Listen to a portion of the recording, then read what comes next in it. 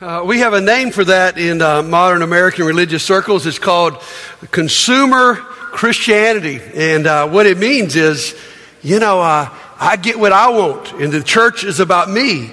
And I decide on what church I go to, like I would decide on what restaurant I would like to go to. How is the service? What do they do for me? Not what I can do for them. What can they do for me? And we have some old-fashioned terms for that. Some of you have been around for a while.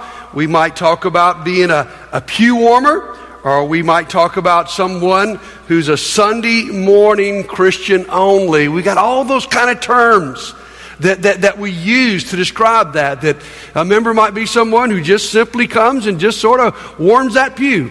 Or someone who just is involved on a very superficial basis of just coming on Sundays and enjoying that and going from there. And so today we're going to talk about how to move beyond superficial membership. What does it mean to be beyond a superficial member? Let me give you some things I think that are just real practical. Just practically, what does that mean? It means that, first of all, you have deep friendships. God gave us the church so that we might have a place. There are people who actually know us and we know them and we can lean on them. God knew in this crazy world that we live in that Christianity was not meant to be lived solo. It was meant to be built and lived in community. Someone you can call on. Someone who knows you and still loves you despite the fact of knowing your faults. That's why we as a church offer so many varieties of small groups, because we want you to find somewhere, whether it's an early morning group or a late night group, whether it's a service group or a support group or a life group, that you find some kind of group that you connect with. Because we know in America today, if people come to church and they don't connect in some kind of group setting, more than 50% of them will be gone in 2 years. If they connect in some kind of group setting, at least 80% of them will stay. Why? Because that's the way church was meant to be lived, in a sense of community. Also, I think to go beyond superficial membership would mean to have meaningful service. It's to know that you are contributing to a cause that's bigger than you. We know in any organization you might choose to join, that whether you really feel a part of it or not, in great measure comes to do you participate in it. We'd say in many areas, do you have some skin in the game? When you have skin in the game, you stop talking about your church and you start talking about my church. That happens. And when we begin to work together, something marvelous happens. It was so exciting last Saturday when 100 or more of you scattered around this community and served. I know we were blessed to go and be a part of service in the different housing projects of Compassion 21. It was awesome just to get out there and pray with people and to meet people in those places. But what was just as good was the van load of people that we traveled around town with. Our members that we got to know better and we got to serve together. There's something that happens when we start serving together. And that's what today is such an important day. Before you leave, we're going to ask each one of you to fill out what we call this Faith Works form. This lets us know where you're going to serve next year in this church family. The cool deal is the slate is wiped clean at the beginning of every year. And just because you were back there with the 3 years old last year doesn't mean you got to be this year. You have a chance to choose again. And those of you who may not have been so involved because of some circumstances in your life, this is a great opportunity for you to experience that kind of community, not just in small groups, but also in that opportunity to serve. And so today's a big day. And then the third thing I think that helps really move us beyond superficial membership is generous giving. Fill in this blank for me, okay? We say this in our regular vernacular. Put your money where your... We know in America that if you really believe in something, if you're really an advocate of something, that your money will follow that. And so, as you become a part of this church, I'm telling you, when you give your money generously to the cause of Christ, to the glory of God, there's something great about it. Jesus put it this way. He had a different way of putting it. He says, where your treasure is, there will your heart be also. Say that with me. Where your treasure is, there will your heart be also. You know, that's odd to me. I think I would have said it the opposite way. I think I would say, where your heart is, there will your treasure be also. But Jesus knew there's something that changes your heart when you give to it. And you give generously and sacrificially, that your heart will follow your treasure. Nobody in this church can say, we all talk about giving too much, because we hardly ever talk about it. But today you're going to have a chance to fill out a little commitment card and put it in an envelope. And I challenge you to stretch yourself and to embrace the promises of Scripture that when God's people give, God gives back to them. So today's a great day for us. Now, when we think about moving beyond superficial membership, I think almost everybody here would say, you know, I don't want to be a superficial member. I didn't come to this church just to be a pew warmer, just to be a Sunday morning Christian. Yeah, but then we look at this list of deep friendships and meaningful service and generous giving. And let's just be honest, there is a problem here. The problem is that all of this costs us something. For you to have good friendships, it's going to cost your time. For you to have meaningful service, it's going to cost you some effort. For you to be generous in your giving, it's going to cost you some money. And so that ends up being a pretty big roadblock for us. If it didn't cost us anything, we'd all be doing it. Now here's the truth. Here's the truth I want to present today. The truth is, we'd be willing to pay that cost if we were truly excited about it. I mean, for instance, let's say that you're young, maybe late 20s, early 30s, and you started a career, and you really don't like your career, and it just not worked out well, and you don't like your job, and so you begin to take some tests, and you begin to look at some other areas, and you find out what you would really love to do. And you know, if you can get yourself in position to work in that job, that your life would be better, you'd better support your family, you would enjoy work better, and so you decide, despite great sacrifice, you're going back to school. And you're going to have to keep working your job, but you're going to go to school at night, and that's going to take your time. And going back to school, my goodness, you hadn't studied in 10 years. That's stretching. That's going to take some good effort. And it's going to cost you a good bit of money to go back. But you believe that career is worth all of that effort, because you can visualize yourself working in a job that you really would enjoy. And when we see that, my friends, the money and the time and the effort, I'm not afraid of that.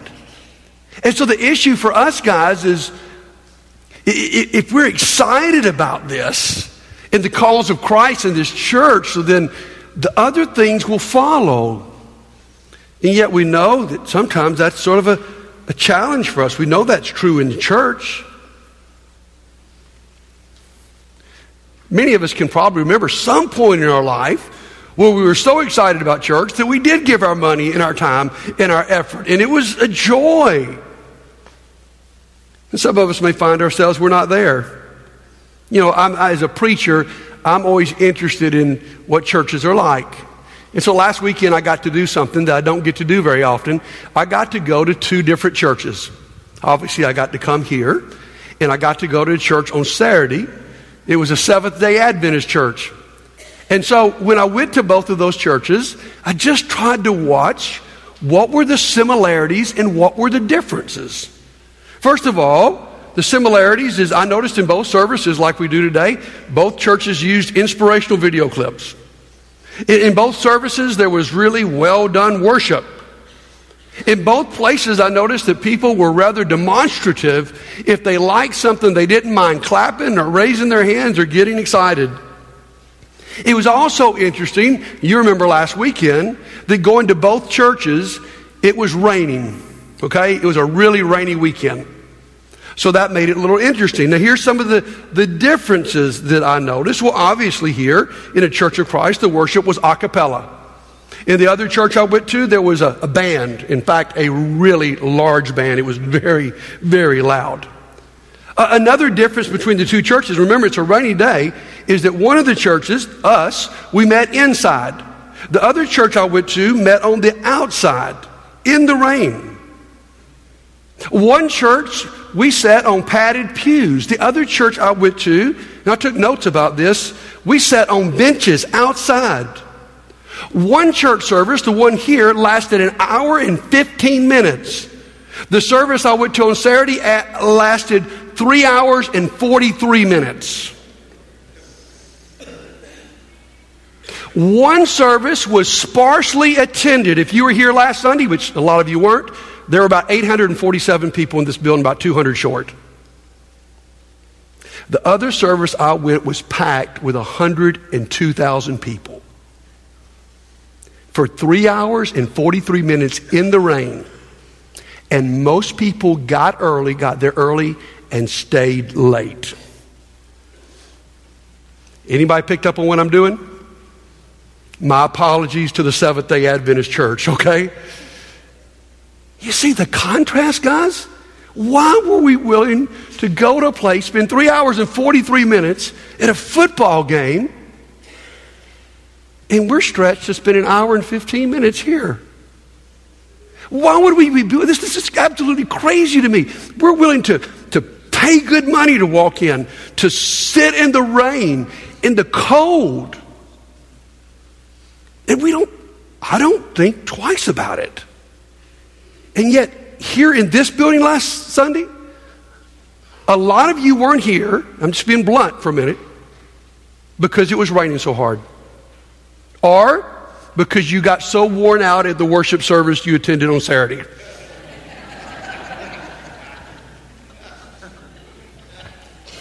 Now, we laugh about that a little bit, but does anybody think that's rather sad? And please don't try to argue with me what I went to on Saturday was not a worship service. There were graven images. In this state, if we want to try to act like there's not something like worship going on there, we are absolutely fooling ourselves. Now, why would we do that? And why do we have a hard time doing this? I think the blunt truth is we're excited about that. And sometimes we're not as excited about this. Now, how do we get beyond that? How would we get where we would be willing to meet if we got so big, if we had to meet out back in stands, even in the rain? I think we've got to get a vision that would excite us. And so this morning, what I want to do, just real quickly, is share with you 4 beautiful pictures of who we ought to be as a church. And here's what I believe is if we will buy into those pictures, if we would catch a vision that you and I could be a part of that, the rest would follow. Number 1, here's some pictures. I love this picture. We are the family of God. Paul says, Galatians 6:10, therefore, whenever we have the opportunity, we should do good to everyone, especially to those of the family of faith. Paul says what the church needs to be is not just a place you attend or warm a pew. What the church needs to be is a family. In a world where the family is being broken down on every hand, what would happen if we became the place where people really experience family? Where they experience unconditional love and never abusive. Well, we got to be that family of God. Number 2 is the army of God. I like what Paul says in Ephesians 6. Finally, be strong in the Lord and in His mighty power. Put on the full armor of God so that you can take your stand against the devil's schemes. Paul understands that we're in the middle of a war, and we understand that we've got to be the army of God. It's a militant, brave, courageous, sacrificing army. And today in our world, we're alarmed by what we saw in Paris on Friday. It's scary, the world. We know we're not dealing with just some isolated people who go crazy. We are dealing with a world war of people who want to destroy everything we believe in and every value that we have. And we get so concerned about it, and we ought to be.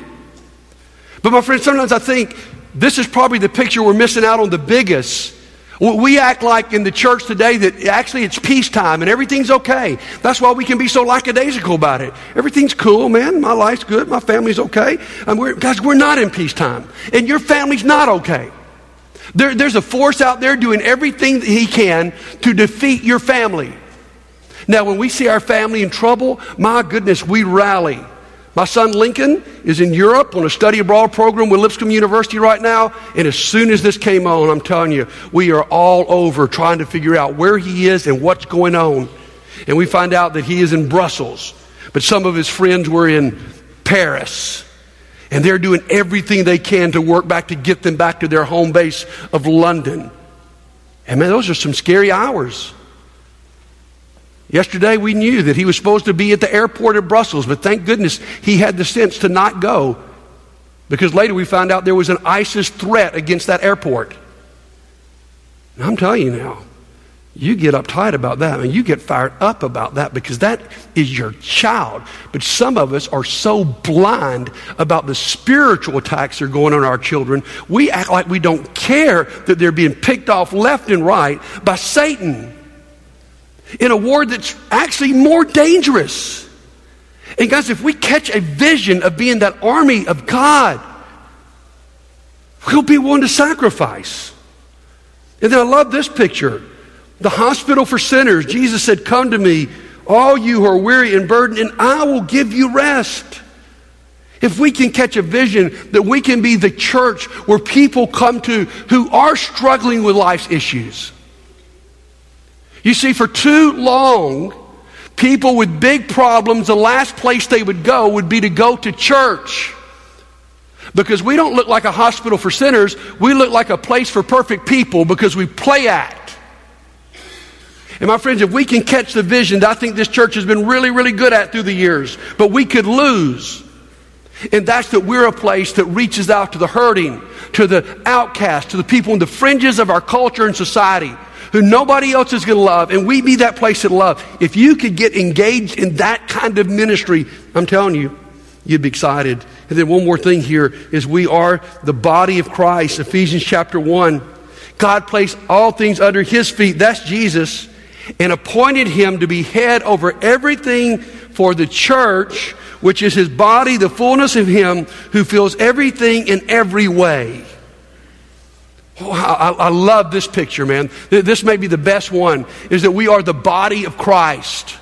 In 1 Corinthians chapter 11, Paul talks about that we are members of his body.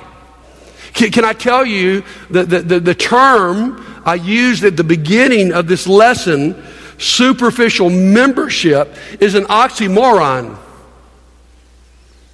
So like government intelligence, you know what I'm saying?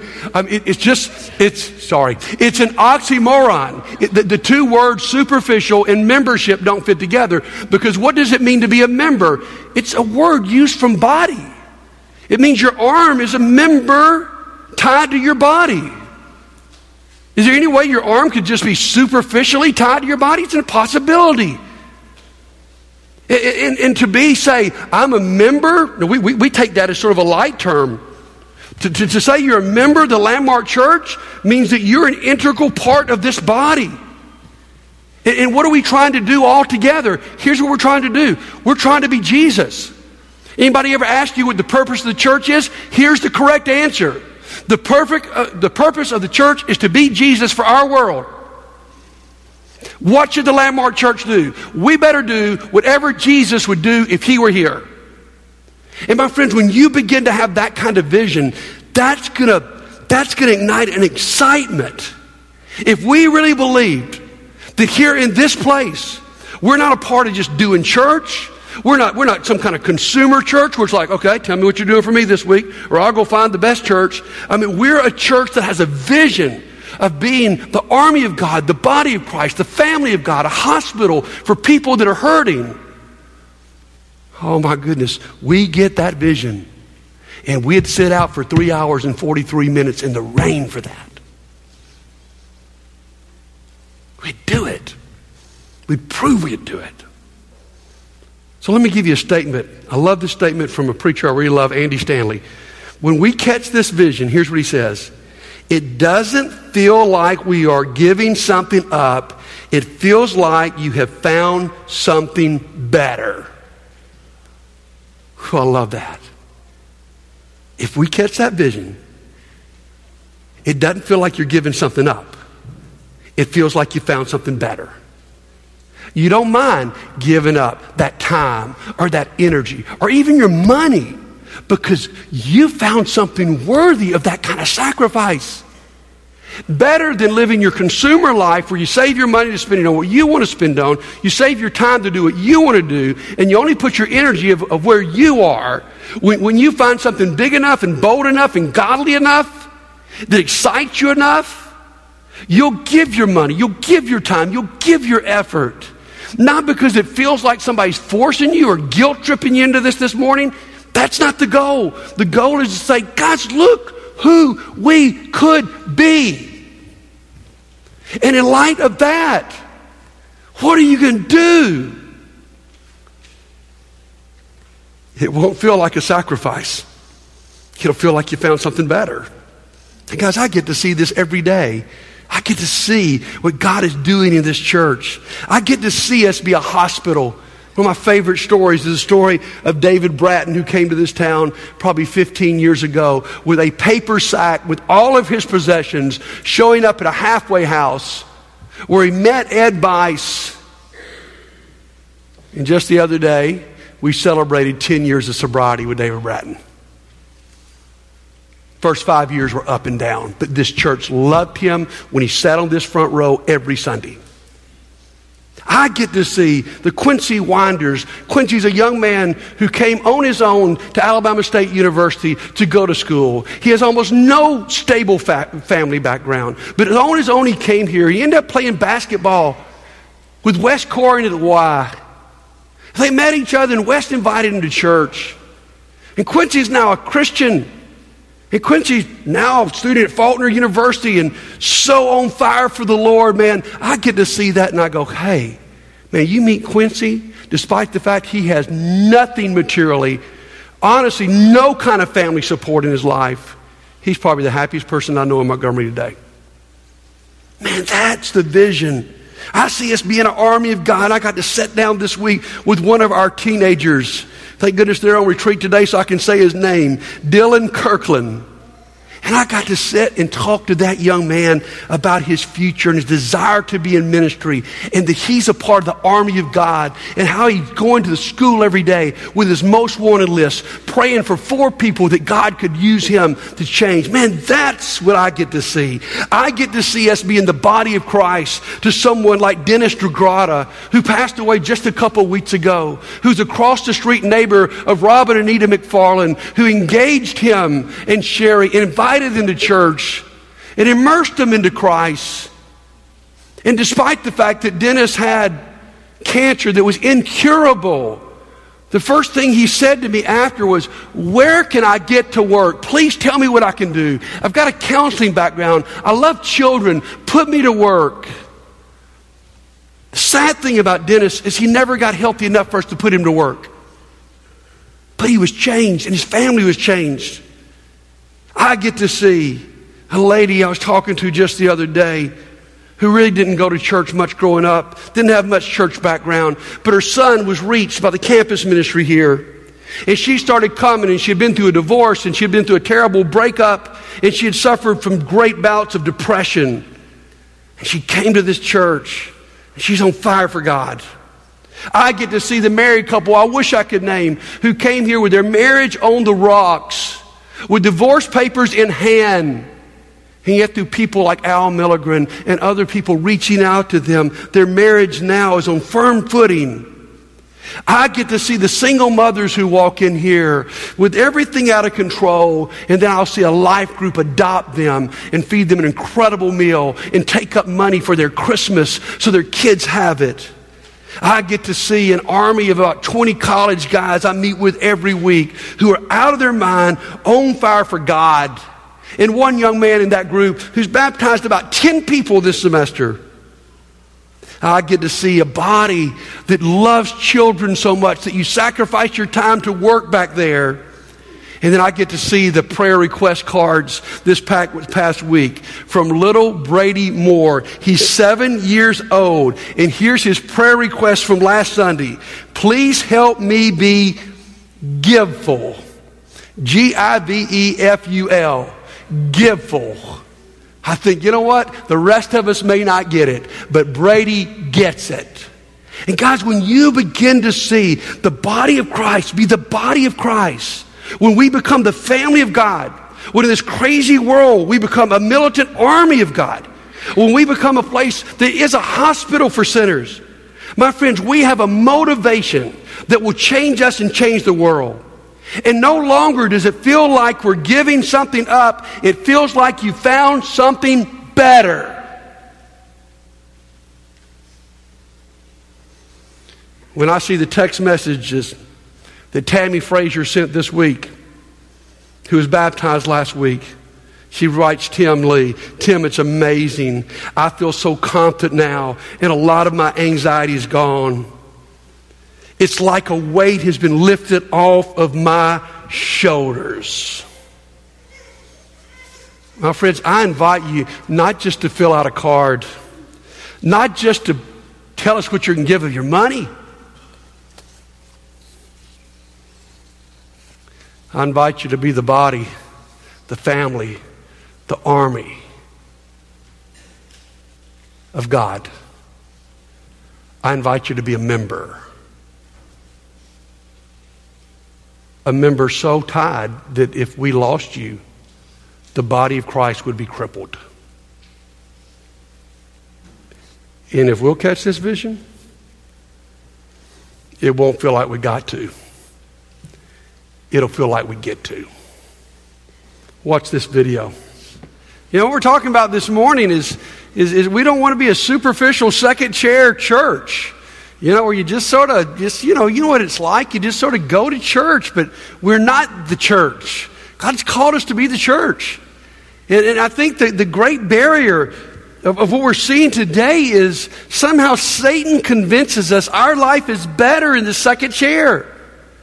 We don't have a vision of what living that surrendered life would be.